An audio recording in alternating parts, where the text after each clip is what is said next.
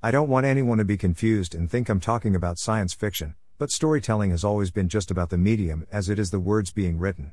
Some writers, like William Gibson, talk about the future in plain speak, but put it in far-off future worlds, but it seems to me that the death of science fiction is not from the settings or the way characters speak.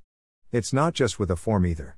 Writers don't have to use a typewriter anymore, because the accessibility of computers made it easier for creative people to achieve their dreams. But I think Naked Lunch is what I think of. The film, not the book. Bill Lee, who works as a roach killer, all based on William Burroughs' life, but the film diverts as Bill starts taking the bug powder as a drug. Bugs start talking to him, and he runs to a fictional place called the Inner Zone after he shoots his wife, Joan, in a game of William Tell. The famous line from the film is "Show them our William Tell routine." Bill Lee escapes to Tangiers, but it's another version of Tangiers, unlike what you read in Paul Bowles' The Sheltering Sky. It's dominated by mugwumps, and a typewriter that speaks to Bill, as it is his source of creativity but also a great enemy to him.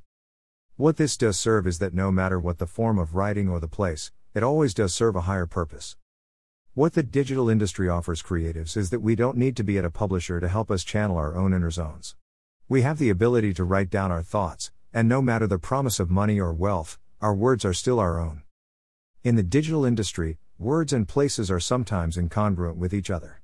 You don't need to believe in a matrix to understand that cyberspace exists.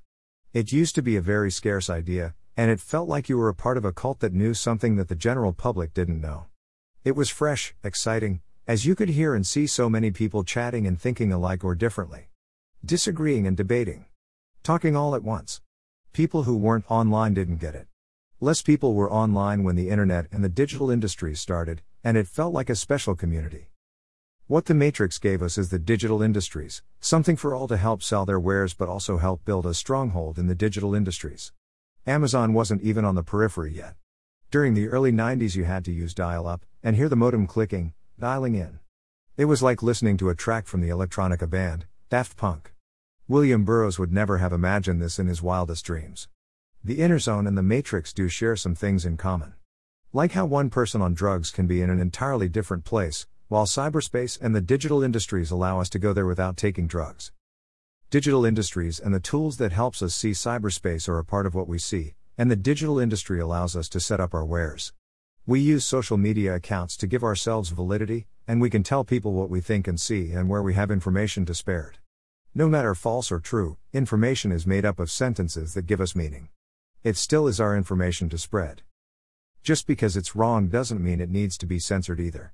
Digital industries have helped a lot of independent artists become superstars, but if we aren't allowed to say what we want, then that matrix is not free, then it is controlled. All the hatred and bitterness sown online by the legacy media can be hurtful, damaging, but you can't censor the right to be heard in the matrix. What would you rather be? Neo, or the machines? Maybe we're all Bill Lee high on our own drugs, living in another time, but then, maybe being on drugs and away from online is a good thing. JK, don't do drugs guys, but if you do, don't get behind the wheel. Be safe when using recreational drugs. We will heal, but not from big tech telling us it's okay. The digital industry will adapt, but if America heals, it won't be help from big tech, at all.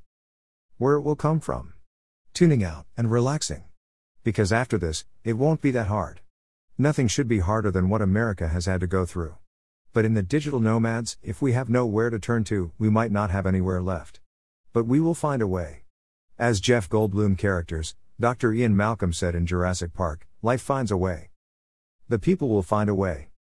Louis Bruno is the author of more than 15 books, including The Michael Project, Book 2, The Lost Children of Eve, Thy Kingdom Come, The Disintegrating Bloodline, Apocalypse Soldier, Hierarchy of Dwindling Sheep. His books can be found on Amazon, Barnes & Noble, and Lulu. He can be found on Gab, https://gab.com/therealice-bruno, Minds https://www.minds.com/lebruno8063/ and parler//parler.com/profile/thereal-luis-bruno/posts. Instagram at lebruno8063 and at @LuisBrunoOfficialBook. He has written for The Intellectual Conservative and Ephemer. Also, he writes on https://luisbruno.substack.com, where you can support him directly.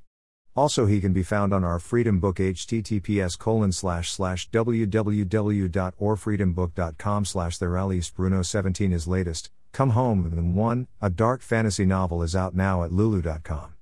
Link is here, https://www.lulu.com/n/a/shop/Louis Bruno /Come Home Young 1 /hardcover/product pwaq7z.html. Page equals 1 and page size equals 4. His next series, City of Sand, will be available sometime this year.